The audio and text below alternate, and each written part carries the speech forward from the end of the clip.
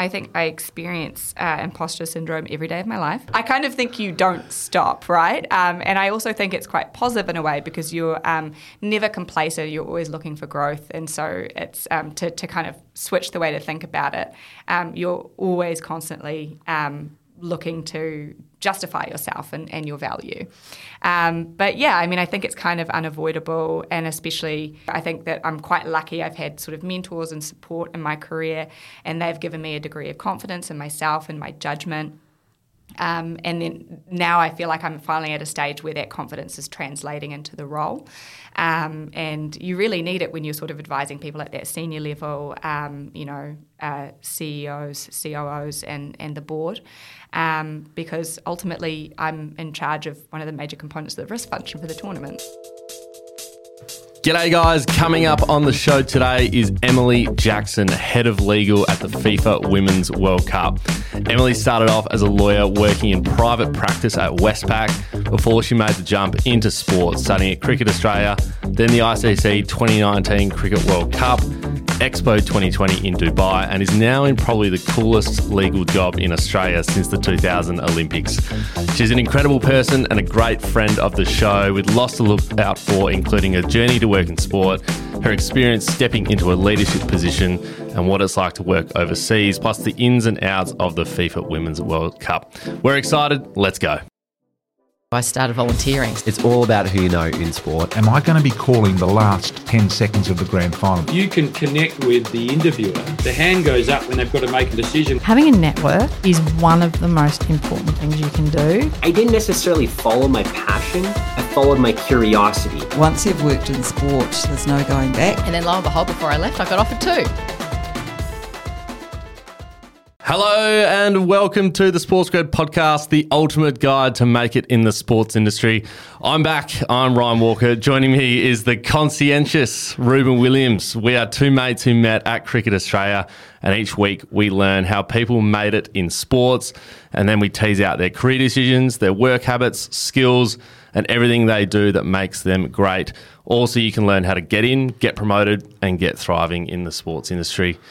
How are you, Rubes? G'day, it's good to have you back. Finally, I was a bit lonely last week whilst you were out with COVID, so it's nice to have you in this room again. It is good to be back, and I must say, if I had have appeared on the show last week, the voice, it just would not have worked. I would have been clearing the throat, would have been sniffling the whole time, coughing. It wouldn't have been good quality. So we thought we'd give it to you, and it was pure. Well, I'm not sure how I dodged it because we literally spent a full 4 days together and you walked away with COVID and I'm only mildly sick. Yeah, it's a little bit weird, isn't it? Maybe it just shows how good your immune system is. Yeah, maybe. But yeah, it's got me worried because last week was very good. It made me think, am I really required in this? Oh, absolutely. Absolutely you are. But no, good job on your own, and it is daunting. So no, it's good to be back. And I like to be at health. I liked your word, by the way, conscientious, because it reminded me of primary school reports or even high school reports, because I feel like it's such a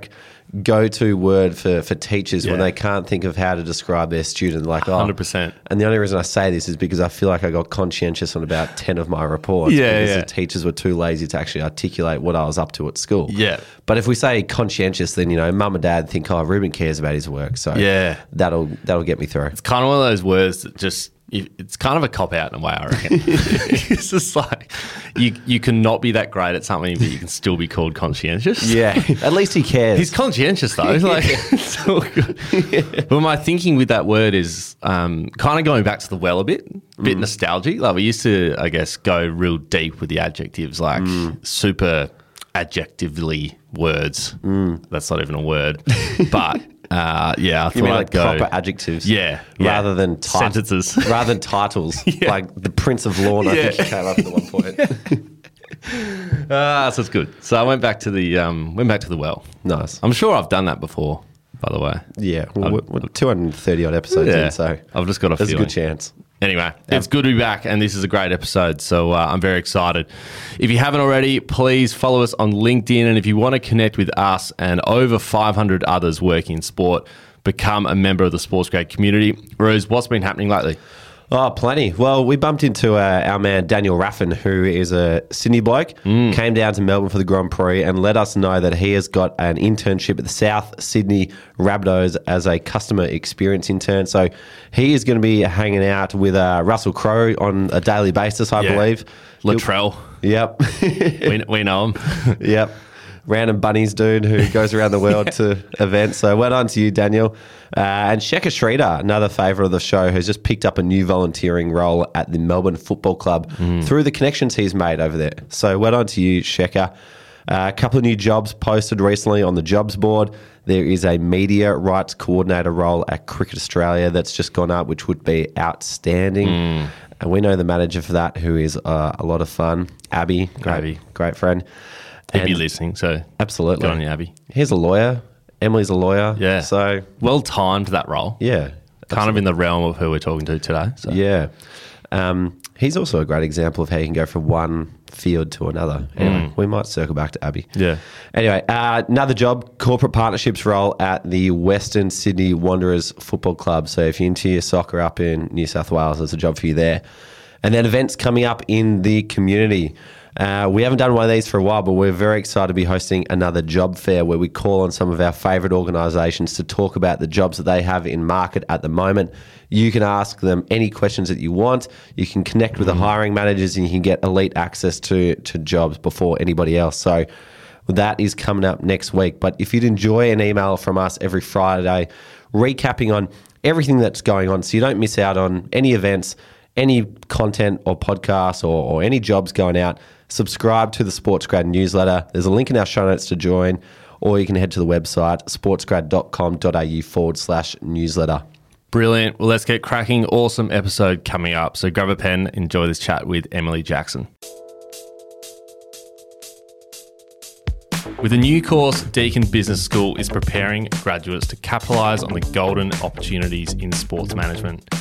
It's time to take charge of your career with the Executive Masters of Sports Management, a one-of-a-kind qualification which is designed as a more advanced version of Deakin's popular Master of Business in Sports Management, which is the #1 ranked program of its kind in Australia. Delivered online via Deakin's Cloud Campus, the EMSB provides students with a focus on specific business knowledge, including areas of strategy, sports governance, leadership, and fan engagement. Capitalise on the golden decade with a degree that will give you the skills you need.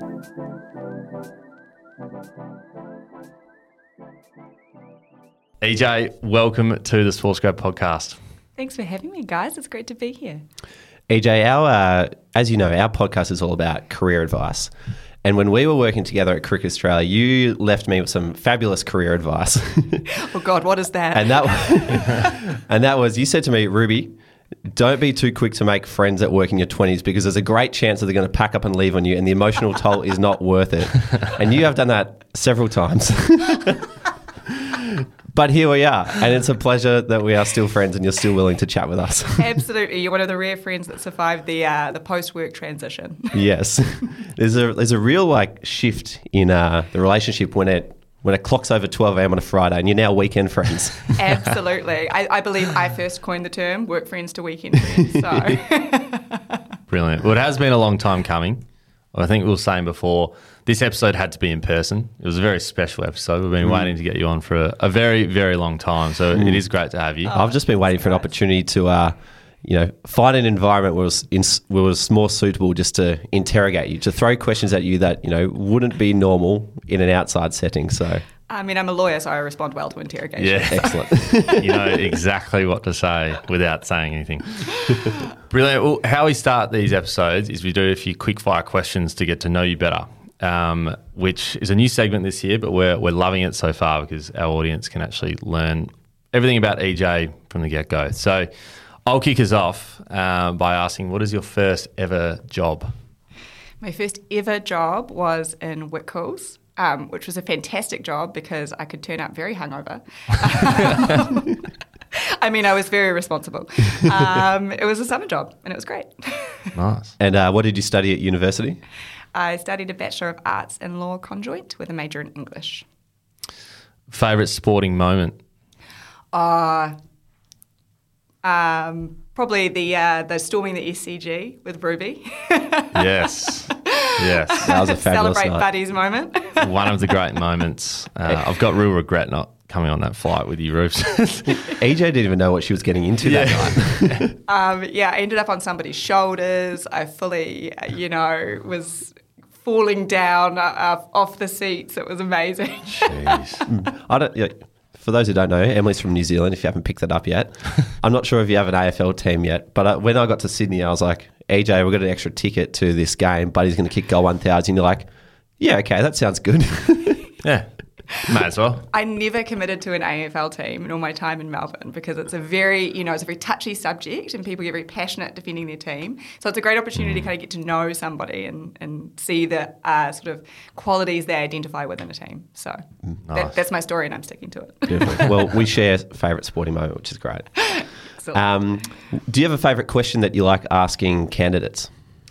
Ooh, that's a good question. I think probably one thing that I find really useful, especially in this most recent role, is to ask them what their preferred management style is. Because I think that's something that, in some ways the manager has to adapt to the people they're managing. And so it's really helpful to understand if there's, a synchronicity there and if, Nice. they sort of like a great deal of support or if they like a more hands-off approach. So that's my serious question that I like asking. And my fun question is, what are you currently watching? Because it's just a question that lightens the mood a little bit and kind of again gets that little bit of insight, and people are kind of very serious getting interviewed and really trying to impress, and so it's nice to kind of cut the tension a bit. Yeah. What's the best answer you've received to that TV question? I think somebody went full in on like the Real Housewives. I really respected that because I was like, you're not even trying to be intellectual, you're just being straight up with who you are. Yeah. And to be honest, we were really looking for someone who was quite fun and have a chat with, so it was a good match ultimately. There'd be people like making up like what they think is normal things to watch, and there'd be other people saying, "Oh, I'm rewatching Harry Potter, Lord of the Rings, Star Wars."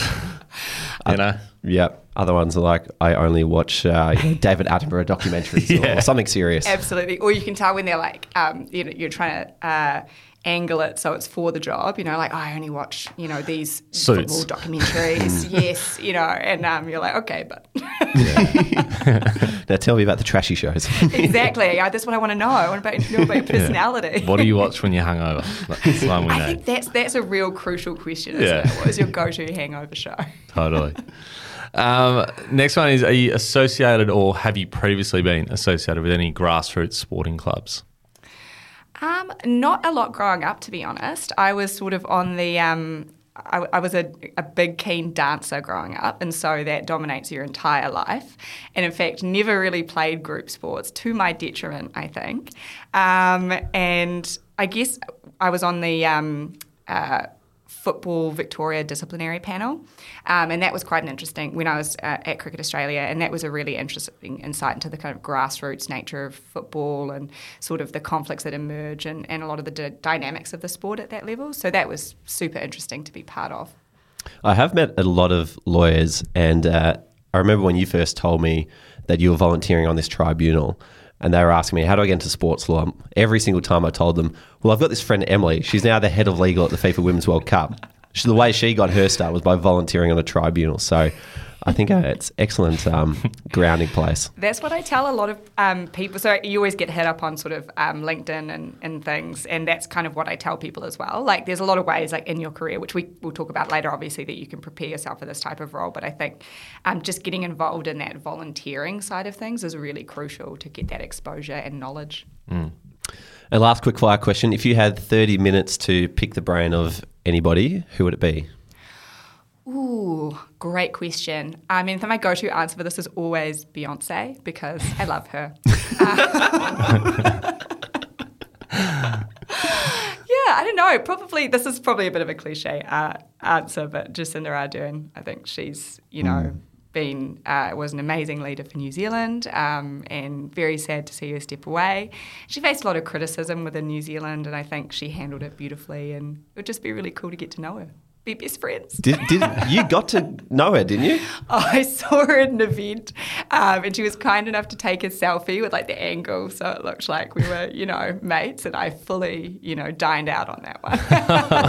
The way you told me earlier before this show was that you were invited to the game with her and were spending the entire match with her. I am being misconstrued here. I'm being misrepresented. Wow. Well, not everyone gets to meet their hero, so I'm very happy for you. Thank you. Brilliant. Well, let's dive into it. There's lots happening at FIFA at the moment. There's a World Cup coming. How is it? What's going on? Yeah, it's really exciting. It's really intense. So we're obviously in the last build up to the event, and it sort of feels like it's been a long time coming. So I came on board in August 2021. And sort of last year, we were sort of doing all the preparatory stuff and getting everything in place.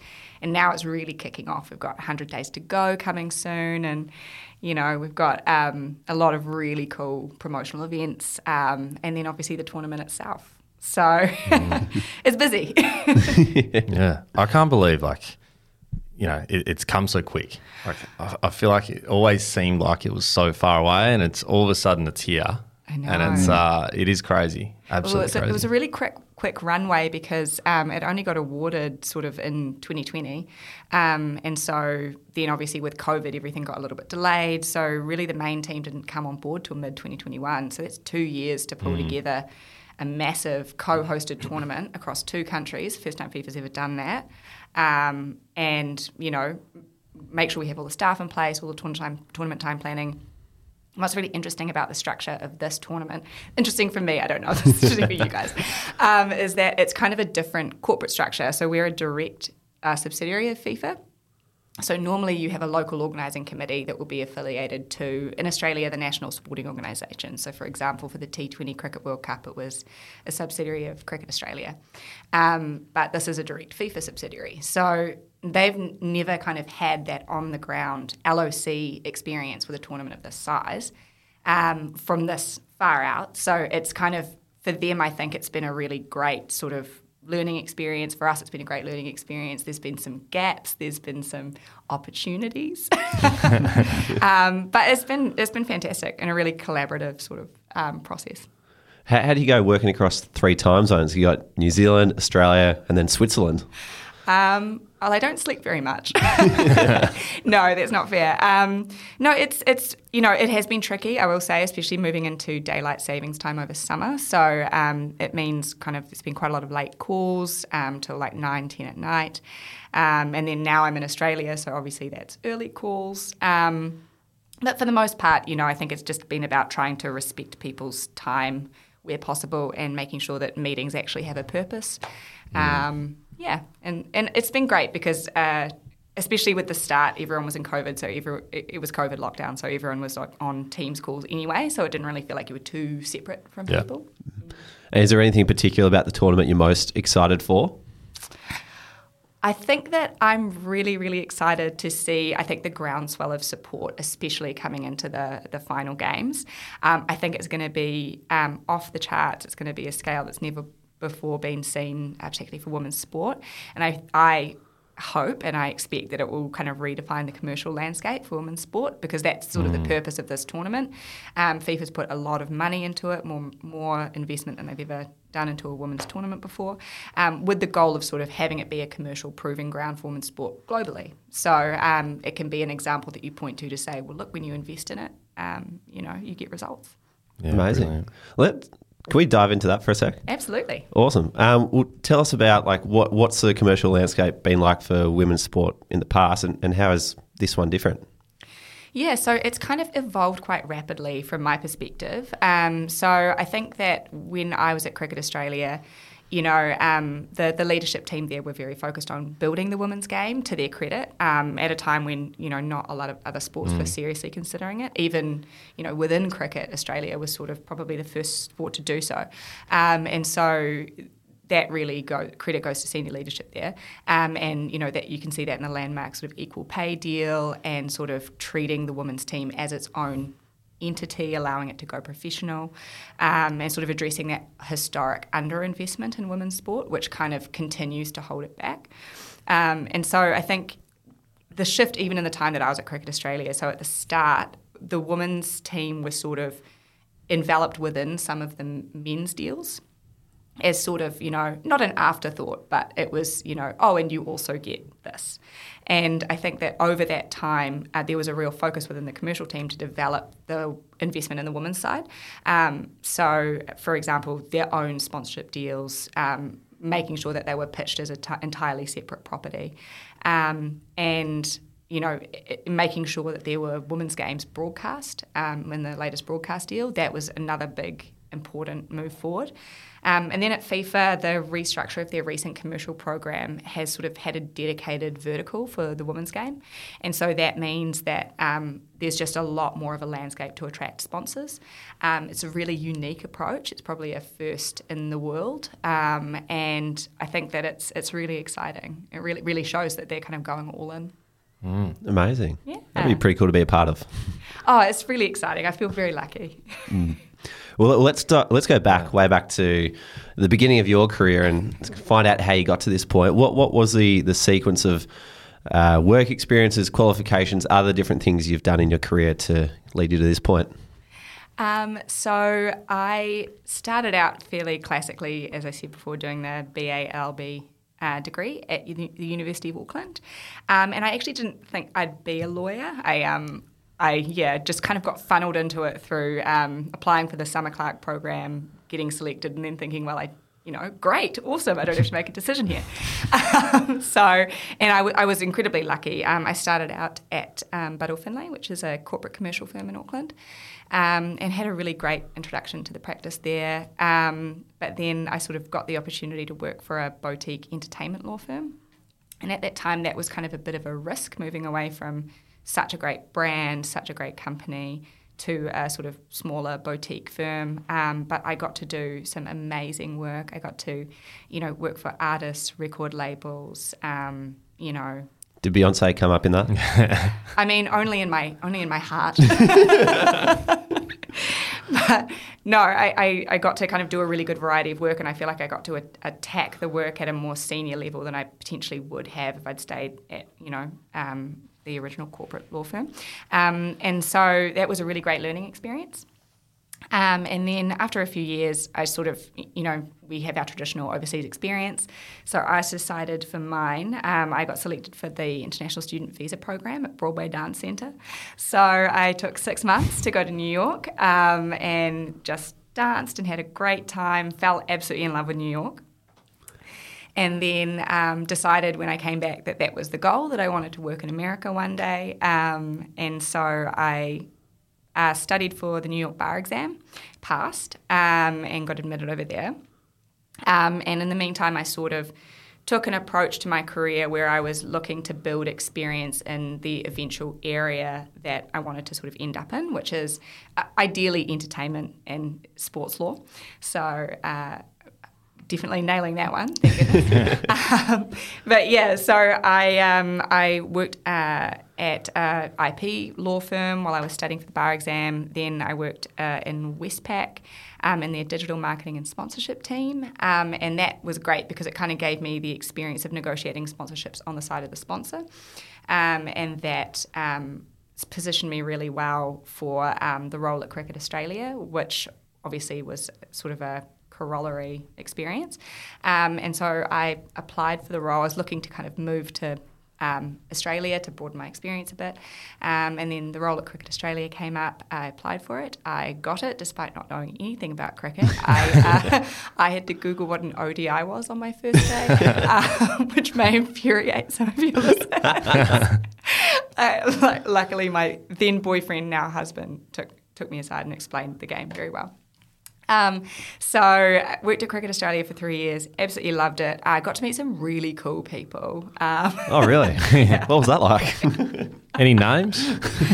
Well, initials, RW. Yeah. Yep, you nailed it. Yeah, thank you. And then my husband won the green card lottery. So we decided that we'd kind of make the move more internationally. And I also got headhunted for a role at Expo 2020 in Dubai. So we decided that on the way to America, we'd stop in Dubai for a year, which turned into 18 months because of the pandemic. Yeah. And then following the pandemic, we were both just feeling pretty homesick. And my husband particularly wanted to kind of move home to be close to family. So this role came up and it was perfect, It was an amazing step up in terms of my career, fantastic company to work for, fantastic event. And so I jumped at the chance. Amazing. How's that for a journey? I love the sabbatical to go dancing in New York. Yeah. I've done enough lawyering for now. Let's just go dancing. We'll come back to lawyering Best go later. dancing now. You know what? It was the best thing I did because I was really at that crossroads in my career where I was like, do I even want to be a lawyer? Because working in law is intense, and so after about 4 to 5 years, it can get pretty burnt out. And then what that determined for me was that I did not want to be a dancer, but I did want to be a lawyer. So it was kind of great because it really, I think, redirected my purpose and drive. Sometimes you need that. At one point, I thought I wanted to be a chef. And then I did work experience in a kitchen and I decided I do not want to be a chef. So I can understand why it can be useful. I'm not entirely sure I would trust you in the kitchen. No, I don't enjoy cooking. I've seen it and it ain't pretty. Let's dive into that Expo 2020 period in Dubai. And you mentioned that was obviously during COVID, which would have been, pretty challenging at times. Can you share a little bit about that experience and what it was like working Dubai and I guess just having to be there, I guess you're almost trapped because, you couldn't come home, you couldn't go to America, all that kind of thing. Yeah, it was obviously such a strange period for everyone and I think really unprecedented. And so already I was in this space where I'd moved to an entirely new country. I'd moved without my husband, so I was kind of alone there. And Dubai is very different to Australia and New Zealand in a great way, and that was part of the adventure to move to kind of like a non-Western country and just experience a different type of culture. So it was already a pretty discombobulating experience, and then to have everything sort of shut down and the world stop, and borders locked down, it was all pretty stressful, to be honest. And on top of that, the event obviously got postponed. So that was sort of also a really sort of unprecedented thing, and you saw that with the Tokyo Olympics as well, that people had never really explored how to do that, what the mechanisms were to do that, and what the legal implications were for that. So a big part of my role in those first few months was sort of understanding, what the implications were, and really it just came down to commercial negotiations with partners to reflect the changed landscape. And you just had to be very pragmatic, very practical, and come to a middle ground. So it was. I guess being a lawyer was pretty useful at that time. Everyone got very familiar with the term force majeure. And what does that mean? For everyone listening. Basically, it's an event beyond either party's control. Yeah. Used to say that a lot, force majeure. Sounds so professional. Yeah, it does. Yeah. Yeah. Nice. Awesome. And then how did you find your way back to Australia or New Zealand? Yeah, so basically I think at about May or June. So my contract was sort of up in September. So working in the event space, you're sort of always kind of looking out for what's next. And so I saw this role come up. I actually had a colleague recommend it to me. I think the challenge about moving back to New Zealand specifically is that it's a relatively small sporting market. So there's not a lot of capacity for senior lawyers in an in-house counsel capacity. And so I was sort of exploring a few different options, but none of them felt quite right. Rumours, laptops calling. Carry on. So none of them felt quite right. And then this role came up and it was perfect because it was across both. So I'd still get, that level of work and that exposure internationally, plus a great brand on my CV, but also get to spend a significant amount of time at home with my family. So, yeah, I applied for the job, interviewed a few times, interviewed with FIFA, and then, got the job. Amazing. And so how have your feelings changed between working in sport compared to how they felt when you're working in private practice? Yeah, so private practice is really great. It's a really great sort of starting point for a lot of lawyers. You get great technical training and, get to really develop that skill set. I found I personally prefer working in-house. I kind of like being embedded within a business. I like seeing kind of a project through to its completion and working with the business to develop and deliver something. And I think the distinction with private practice is that you're sometimes working for multiple clients, you're working on a piecemeal basis, so you maybe aren't getting that full picture, and that's obviously not every private practice lawyer, but that was just my experience.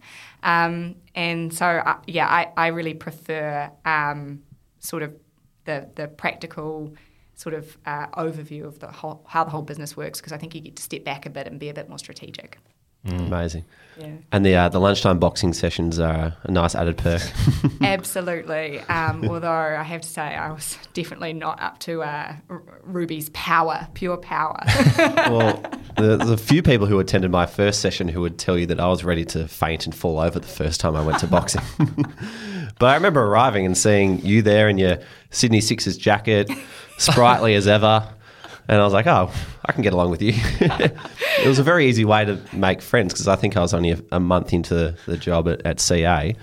And, lunchtime boxing was a nice little connector for people at work. Oh, it was amazing. And I think cardio is truly the great leveller. I think you really don't know someone until you've seen them almost throwing up from exhaustion, which definitely happened to me a couple of times. On their knees, on the ground, struggling. Didn't see you at lunchtime boxing too many times. Nah. Yeah, where were you, mate? I think I did maybe 3, and the only reason I was there is because K-Mate was bullying me to get there. So, not my greatest bit of form there, but that's okay. I showed face a few times. I just had the craziest deja vu, by the way, with EJ. It was so random. I was seeing it while you were going through it. I was like, oh, this has happened before. After this, we have to go have lunch at the Trumbull, and then that will be a great way to cap this all off. We welcome any opportunity to go to the Trumbull now. It's like it's a novelty. Yeah. It's amazing. Get the butter chicken, the Yes. jaffle. Are they still doing the jaffle? Or the Friday Parma. Oh, go have a Friday The leftovers go into the jaffle every week. It's not a jaffle if it's not leftovers. Yeah. Totally. Let's talk about the financial point of view of being a lawyer. What are the differences between sort of going in-house in sport versus private practice? Is it a crazy margin or is it relatively similar? Yeah, it's a really good question. I think pay transparency is quite important generally, so it's good to have the conversation. And I think one of the things you do have to be aware when you're preparing for a career in-house in sport is that there is going to be a difference because in private practice you're quite banded. There are tiers that you move up through as a junior lawyer, and then obviously when you get to partnership level, it's a kind of a profit share model. And the core difference is I think in private practice you're a profit centre, so you're making money. In-house, you're a cost centre, so you are, a support service essentially for the business. So you are salaried in-house, and there's sort of only discretionary bonuses. Nothing's really guaranteed, and as we all know, working in a sports organisation, money is always tight, so those bonuses probably shouldn't be counted or relied upon. So I think that, there is a difference. For me, that trade-off is well worth it. Due to the nature of the role. And I think one thing also to be aware of is there is also sort of, I guess, maybe, you have to accept a little bit of a lower salary sometimes to work in a passion area. And I think that's definitely the case in sports because there are so many people wanting the role. The role in itself is seen as a reward. So while I would always encourage everyone to negotiate up to, the market value and to do their research and understand what other kind of people in the area are being paid, I think that just to prepare yourself that's the reality of it. Would you also say, though, the hours worked would be different to that at a private practice? Like I've got friends who are lawyers and often they're at work till 3 a.m. and then up at 7. It's like, is that a common thing for you? Kind of. I mean, not personally for me. I think sports is probably, it's a pretty issues-rich environment. So, so there tends to be sort of a constant, pretty intense workload. Yeah. And so that's another thing to maybe be prepared for coming into the role. And that can fluctuate depending on the time of the year. When you're coming up to an event, et cetera, it's a bit more intense. Generally with in-house roles, though, there is a bit more of that trade-off in terms of work-life balance. So I don't think anyone would say they work a classic 9 to 5, but there's just a bit more regularity, a bit more time for family and stuff. If you had to list 2 things that make it worthwhile, what would they be? Working with great people, working for something you're passionate about. Love it. Nice. For all those lawyers out there. Bang. This is your first head of position, which is amazing. I think you have probably got the coolest sports law job that's ever existed in Australia, probably since the Olympics, maybe. I agree. But typically, you've had to report to a head of. So how have you had to adapt in this role? Yeah, I think it has been a really big shift for me, and this is my first people management role as well, so it's been a big learning curve.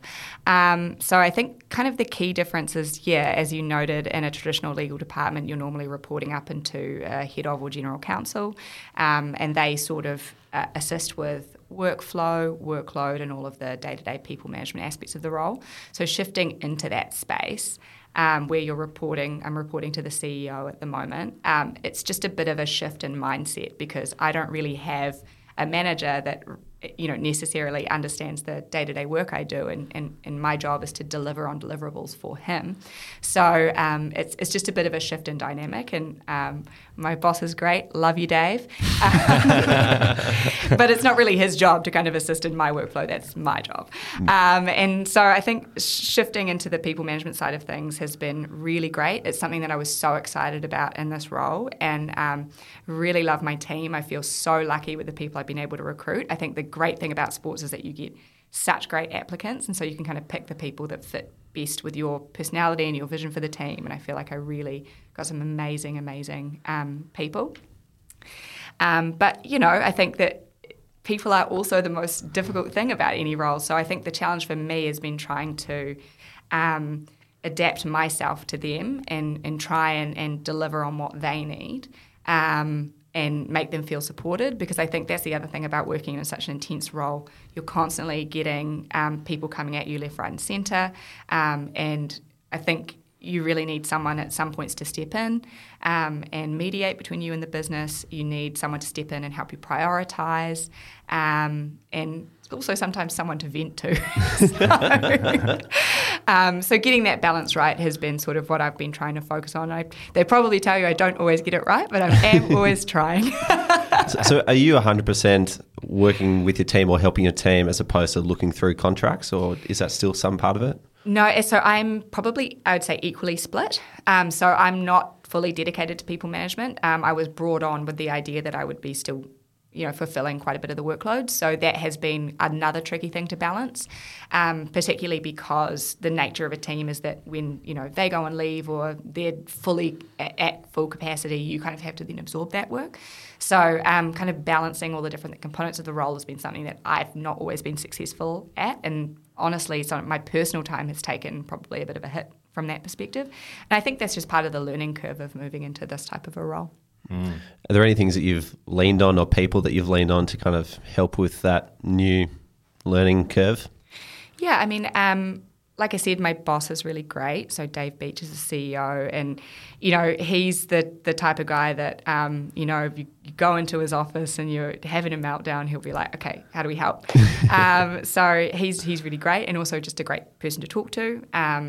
It feels like a very equal dynamic, and he really respects my opinion, which is really important when you're kind of a risk function, is to make sure that there's a level of respect for your opinion, and when you kind of have a degree of caution over an area. So he's really great. My special shout out to my husband, who's always a massive source of support. Cooking the dinners, being the the silent hero, and while I'm on meetings at all hours. So the data scientist. That's it. Or soon to be. If anyone's looking for a data scientist, hire my husband. He's studying at the moment. Shout out to Simon. He'd be tuning in. Absolutely. Wonderful man. Yeah. And regular listener of the show. Friend of the show as well. Friend of the show. I love it. Brilliant. Tell us about the differences between working at a tournament. There's obviously a lifespan to that, and then an organisation like CA who is ongoing. Like, what are the differences between working at the two?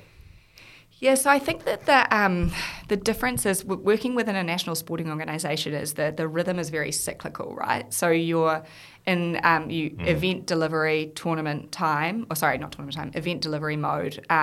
For cricket, it was obviously over the summer period.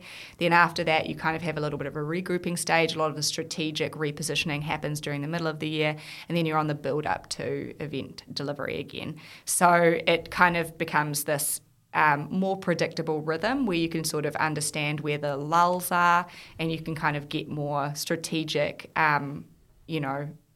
deeper work done during that time, and you can resource up and down in an ideal world appropriately according to that. And I think the difference with that is probably a degree of sustainability. So you have to make sure that you've got a sustainable workload, you've got a well-resourced team, and the right experience levels. And so for tournament time, I think it's less predictable. There is a build-up, but it's also a limited sort of duration. So there's a lot more certainty about certain things. And I think that it's really crucial to understand how that limited term kind of comes into all of the contracts you're drafting. And yeah, just the fact that your resourcing is going to be pretty intense for a period, but then, you're going to obviously be finishing up the event after that. So and you did a secondment to the 2019 Cricket World Cup, so you've kind of felt what it's like to deliver an event versus a cricket season. Is there a difference in when that event delivery time comes? Yeah, I mean, I think shifting to the event space was really suited me because I'm always kind of seeking growth in my career, and I have moved around quite a bit. Like I think, and that's quite unusual for a lawyer. Normally, the lawyer, you kind of stay in a role for a long period of time. I've always sort of, when I felt that I was hitting my peak of growth in a role, kind of moved on to the next. And that's why I think tournaments kind of really suit me, because it's a defined project, it's a defined lifespan, and you can often take that next step up in seniority as well, because for an event they may look a little bit more junior, for example, a head of role. So there's just more opportunities in this space. And I think the difference is, so for the 2019 Cricket World Cup, it was a fantastic role because I was essentially just seconded for the rights management program. So I flew in for the tournament. I essentially got to attend a bunch of cricket matches, of course, working in the rights protection program, I must hasten to add. But it was just great because you get part of that, to be part of the event delivery excitement. You get to see the delivery of the event on the ground, and experience all of the highs and lows and pressures, whereas often for a lawyer, you're kind of behind a desk the whole time, so you don't necessarily get to have that embedded nature in the role. So that's really fun. And then the other difference is obviously when I was at Expo 2020, it was a little bit more of a long-term strategic role, so you could kind of get a little bit more strategic about the way you were structuring certain. So I was working within the sort of revenue, dealing with all the revenue generating components of the Expo 2020, and so that enabled me to kind of take quite a strategic approach, and I think that was really appreciated within the Expo because I think people could get quite siloed, and so having someone to step back and take a look at things overall was quite, I think, appreciated. And yeah, then unfortunately I missed out on the event delivery because I had to come over for this role. So yeah, it was a shame. You did all the work, and then all right, you guys handle it from here. Well, I knew they had it. Yeah. It was interesting what you're saying about how working on a defined project like a tournament forces you to learn quicker, and it also kind of forces you to move on as well. Mm-hmm. Like it's impossible to get stuck in a job there because the job ends. Absolutely. That's the thing. I don't have a job after December, and so you kind of, and the great thing about working in events also is that you kind of have an inbuilt network of people who will also be going on to the next event. So, for example, Australia has what's called the Green and Gold Decade coming up. So it's, Women's World Cup, 2 Rugby World Cups, the Olympics in 2032, the Regional Victoria Commonwealth Games.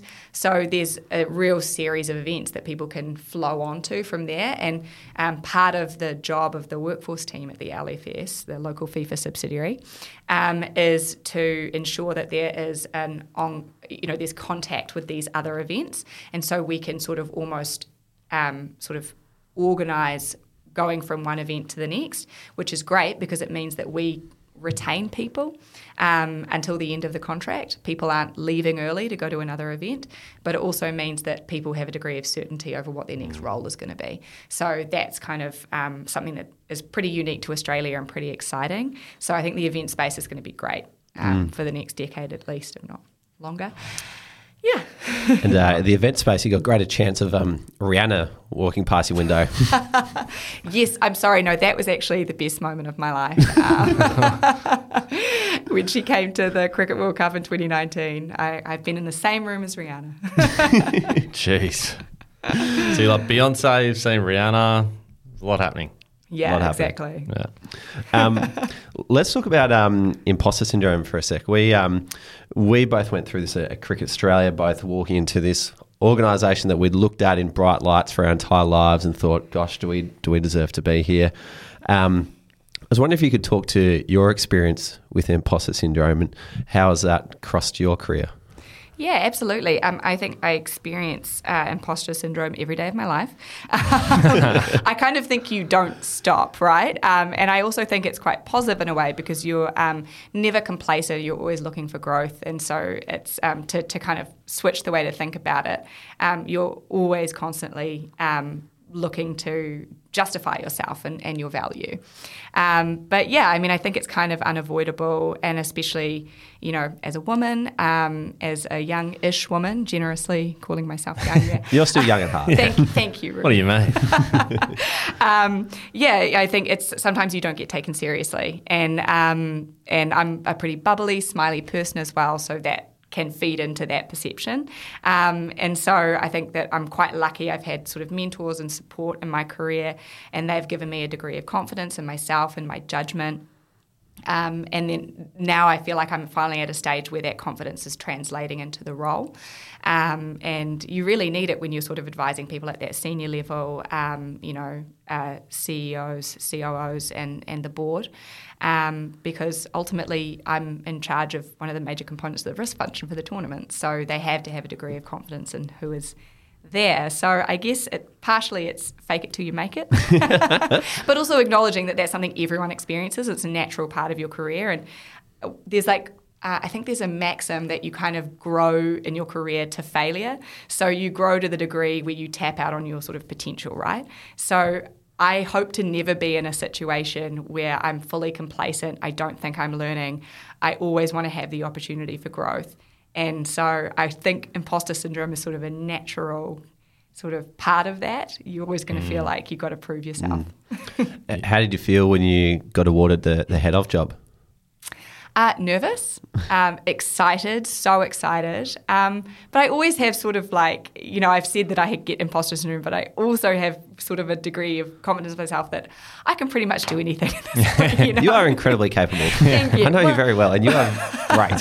Thank you very much. I promise I'm not paying him to say that. But no, Sounds like it. I think the side effect of having had so many different roles in my career is that I sort of feel like you could drop me into any company and I could pretty quickly figure out what the dynamics are, who I need to be talking to, and what the strategic priorities are, and build relationships. So I think that's a skill set that I've developed, hard-won skill set. And so I sort of think that while I have nervousness and about taking up a role, I'm also always pretty confident that I'll figure it out. You're doing a pretty good job. Thanks. More money in the door. You're going to think EJ's paying me with this next question, but we've had a few touch points with the Women's World Cup team across a number of different teams, but I'm interested to hear, and they all absolutely love you, by the way, just to chop that in. But what is your approach to managing people? Like you mentioned before, it's a new thing. Like what's your couple of things that you keep in mind when you're doing that? I think I'm going to have to call this sponsored content. Yeah. FIFA are paying us to make it look amazing jobs. Absolutely. Yeah.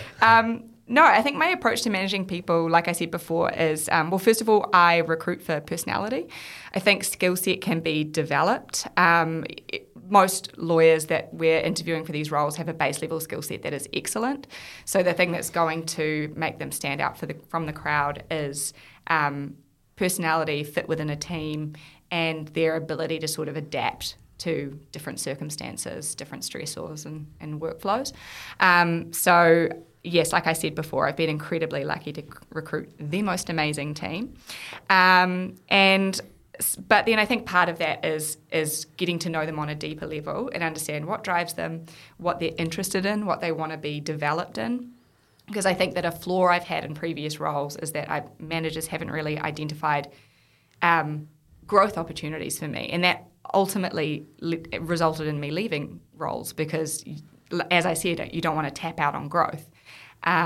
Especially, as a woman, you kind of have, if you're planning on having kids, you have a limited time frame in which to develop that skill set. So from my perspective, you have to be sort of growing and developing the entire time that you're working. So part of what I'm trying to bring to this role is to understand where their interest areas are, where they want their skill set to develop, and kind of help them understand the industry. So particularly in this role, one of the really nice things about working in an event is that you can be really open about the fact that the event is ending. So you can be open about your future career plans, and you don't have to kind of pretend, I want to work here forever. And so that has resulted in me also creating development opportunities and networking opportunities for my staff within people I know within the sports industry. And so I think it's really personally very rewarding for me to sit down with them and see where they want to develop and try and help them grow in that space. And if anything, that's what I'd like to spend more time on as we go forward. That's great. Do you have any sort of routines or rituals or check-ins? What's kind of like your regular touch points with your team? How do you manage that? Yeah, so we schedule a weekly one-on-one. So I schedule all my one-on-ones on a Wednesday with my team, and that sort of starts as kind of an emotional check-in. How are they feeling? Are they stressed? Are they feeling under pressure? What particular areas are worrying or concerning them? And then once we move past that, we sort of go through sort of a workflow, what they've got on at the moment, and then that's my opportunity to try and help them prioritise because they will never not be busy. So it's about helping them understand, and I'm lucky that I'm working at that more strategic level so I can sort of understand the priorities of the business, because when you work for the business, when you work at in-house counsel, you are everyone's always jumping up and down for you to do work for them. Everything's always urgent, especially, and it's genuinely urgent because we've genuinely got a hard deadline. So, but you have only so many hours in a day. So, so their one-on-one is a really good point to kind of check in, help them prioritise, and help them push back on the business if they need it, because sometimes they're developing relationships, and it really is up to the manager to sort of step in and be like, they're experiencing a little bit of pressure this week, they'll get to it next week.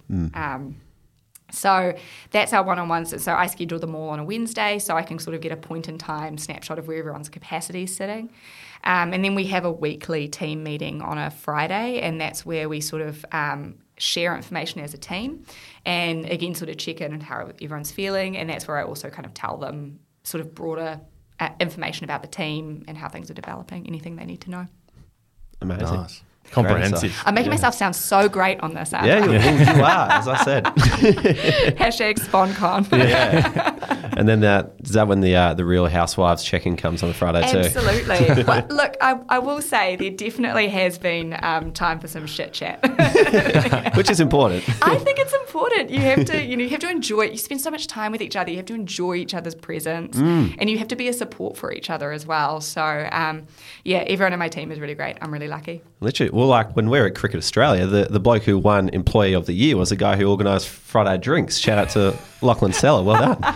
So companies value this stuff. I think so. I think that's ultimately like what also ensures longevity in an organisation. Like obviously not as relevant for an event, but within cricket, I think one of the things that was the biggest benefit to me was this, internal group of friends we had, which were a great support to each other, and we were spread across a bunch of different areas, which was also had the benefit of me getting an insight into how other departments worked and what their priorities were. And so I think that ultimately really helped me to serve the business better. Plus, I had fun. Yeah, really great time. Just on that and interest in other areas of the business, if you could step into someone else's job just for one day, whose job would that be?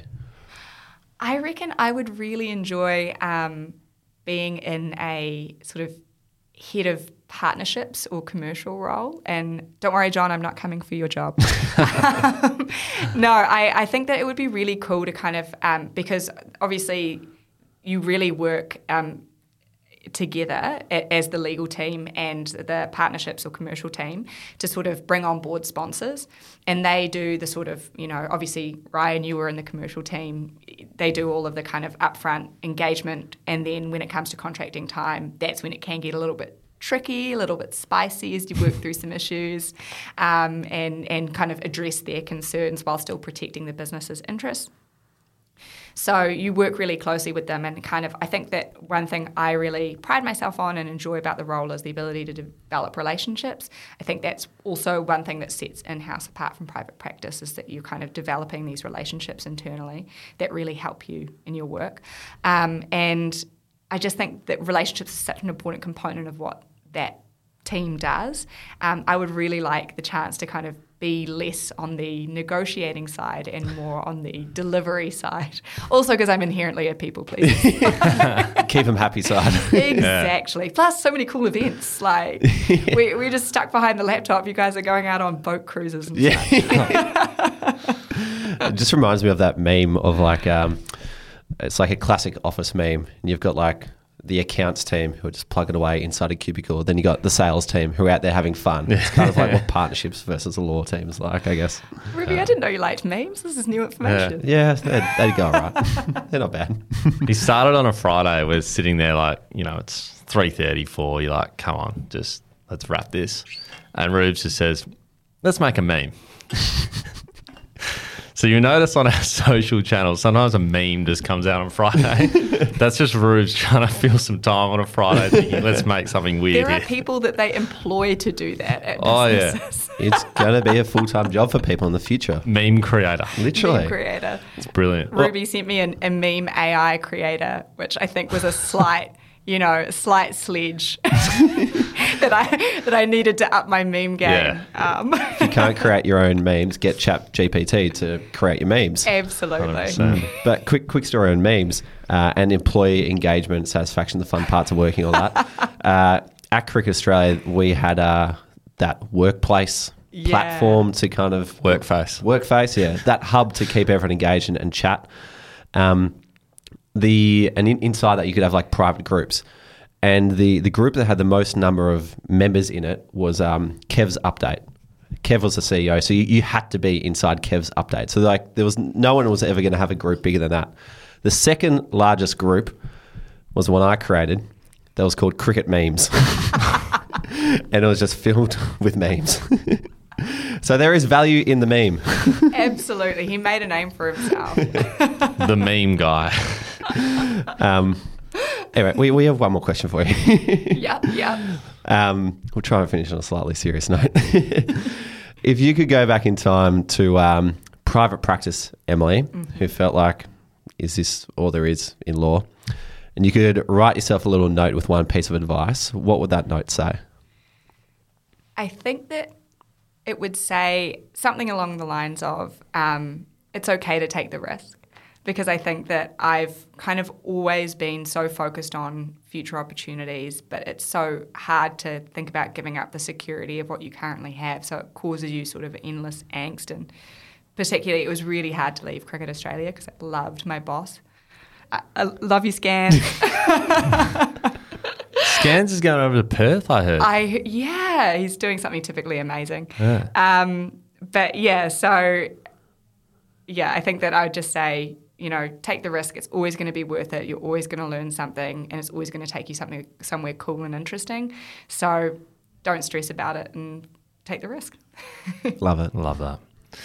Before we wrap up, any other episodes for those tuning in related to Emsfield? Yeah, well, we had Hyam Katrib, another head of at the FIFA Women's World Cup, head of workforce. She joined the podcast in episode 138, I'm going to say, way back when. So she's another phenomenal one. And then we've had a few lawyers on who have gone on to do different things. One lawyer who did something completely unrelated to law afterwards was Binuk Kadetawaku. Yeah. Finished a law degree, then decided, I just want to work in analytics. So he taught himself data analytics. So if you want to hear the different sides of law and where it can lead, Binok was a couple of episodes later in 142. So, yeah, a few that people might enjoy there. Brilliant.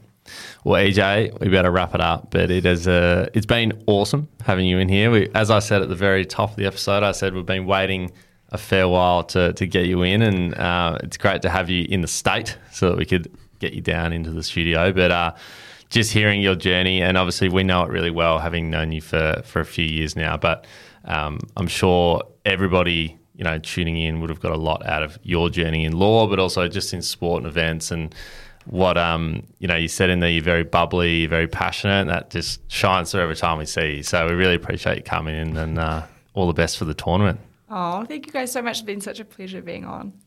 And I love seeing the professional side of you guys. I think we held it together. Yeah. All right, let's go be weirdos.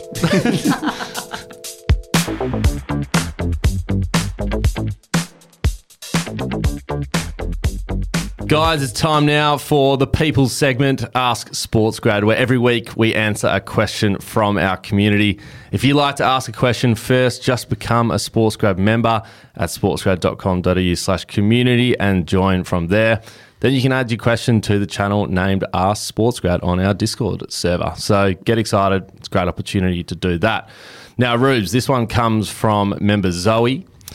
She says, how do I know who to reach out to on LinkedIn, and how should I approach it? Great question. Great question. So sounds like Zoe's just starting out networking in the sports industry, which is fantastic because networking is huge. A lot of people have had in this show got their jobs through networking. So who you know is incredibly important. But to become, to know lots of people, you have to get good at talking to people. You have to get comfortable talking to people first. And one way to do that is to just start talking to the people you enjoy talking to, so that you eventually just enjoy talking to people more broadly than that. Once you've got that level of comfort, go forth and target whoever you want. So to start with that piece on who do I know who to reach out to, I would simply start scrolling through LinkedIn until you come across a post that takes your interest. So, for example, say, we mentioned Daniel Raffin at the top of the show, got a new job at the Rabbitohs. Say Daniel Raffin pops up on your newsfeed and you see that he's got a job at the Rabbitohs and you think, oh, that's interesting. I wonder how he got that job. You might just send Daniel a message that says, hey, Dan, congrats on the new job at the Rabbitohs. Must be an exciting time for you. Well done. Now, if you just show appreciation for his content and his news, and doing this to anyone in general, 9 times out of 10, they're going to respond saying, thanks very much. Yeah. And now you've opened the door to a conversation. From there, you can take it any way you want. You might say, hey, Dan, after he said thank you, you might say, hey, Dan, would love to learn more about the process at the Rabbitohs because I'd love to work there one day myself. Any chance you have time for a 20-minute Zoom call where we can catch up and chat? And that's an easy way for him to say yes. And I think that's the goal. So in terms of who to target the people you're interested in on LinkedIn. In terms of how to approach it, show appreciation first and then make it as easy as possible for them to say yes. Where people go wrong is they make it as easy as possible for them to say no. And an easy message for people to say no to is where there's no clear request. For example, I have a lot of people who reach out to me and just say, "Hey, Ruben," that's it. Like, I'm not responding to that. Yeah. Or it's way too forward and it's like, "Hey, Ruben, I really love your organisation. Can I have a job?" It's like, whoa, like I don't even know you yet. Yeah. So target who you're interested in and then make it as easy as possible for them to say yes. On top of that as well, like asking for a 20-minute Zoom call and specifically at the end of next week usually gives people about 9 days to prepare for it or clear whatever else is out of the way. Is also a nice little tactical way to find an appropriate time in people's calendar too. Yeah. No, 100%. And I think there's this misconception out there that like networking is like in person, grabbing a coffee, first time I've ever met this person is, one-on-one engagement. I honestly think one of the things that really broke the door down for me in terms of this and getting really confident talking to people is literally using Zoom. Like it's not a bad way to do it. And also, literally, as you said, you don't need to have 30 minutes. You could even just say, do you have 15 minutes that I can quickly jump on? It takes 10 seconds to open a Zoom link. It's not hard to do. So that's just a way to make it easier. So don't think, to catch up with someone has to be in person. Like, great if it is. But if it works for you both just to do it on Zoom, go for it. Like, it's an easy tool to use. So absolutely. Yeah. I caught up with a lady who lives in Paris the other week. We chatted for 70 minutes over Zoom. I was like, wow, this is having a great chat. Yeah. So, Zoom can be phenomenal and often easier for a lot of people too. Yeah, 100%. Awesome. Great question, Zoe. It's one that everyone, needs to have a think about. So, brilliant. Awesome. If you'd like to ask us a question or ask our friends in sport a question, again, sign up to become a member. Each week we jump on a members-only Q&A where it's an open floor for you to ask us or industry professionals any of your questions. This Wednesday, as we mentioned, we've got our job fair, so that's your chance to talk to hiring managers, ask any questions you have about the jobs they have on offer. It's literally the easiest way to understand jobs a lot better and what's actually involved in that job. So absolutely get involved with that one. All of these sessions are also recorded. So when you do become a member, you get immediate access to all of these sessions that we've done historically, and which is, a super easy way for you to really just level up in your career. So get involved with that. You can find us on LinkedIn and give us some love with a rating if you enjoy the show. Subscribe on Apple or follow on Spotify. Thanks for listening. We'll see you next time. Hey guys, one last thing before you go. If you'd enjoy a quick email from us each Friday on all the latest job openings, networking events, Q&As with industry professionals and latest podcast episodes, then subscribe to the SportsGrad newsletter. Head to our website, www.sportsgrad.com.au/newsletter to subscribe. There's also a link in our show notes to join.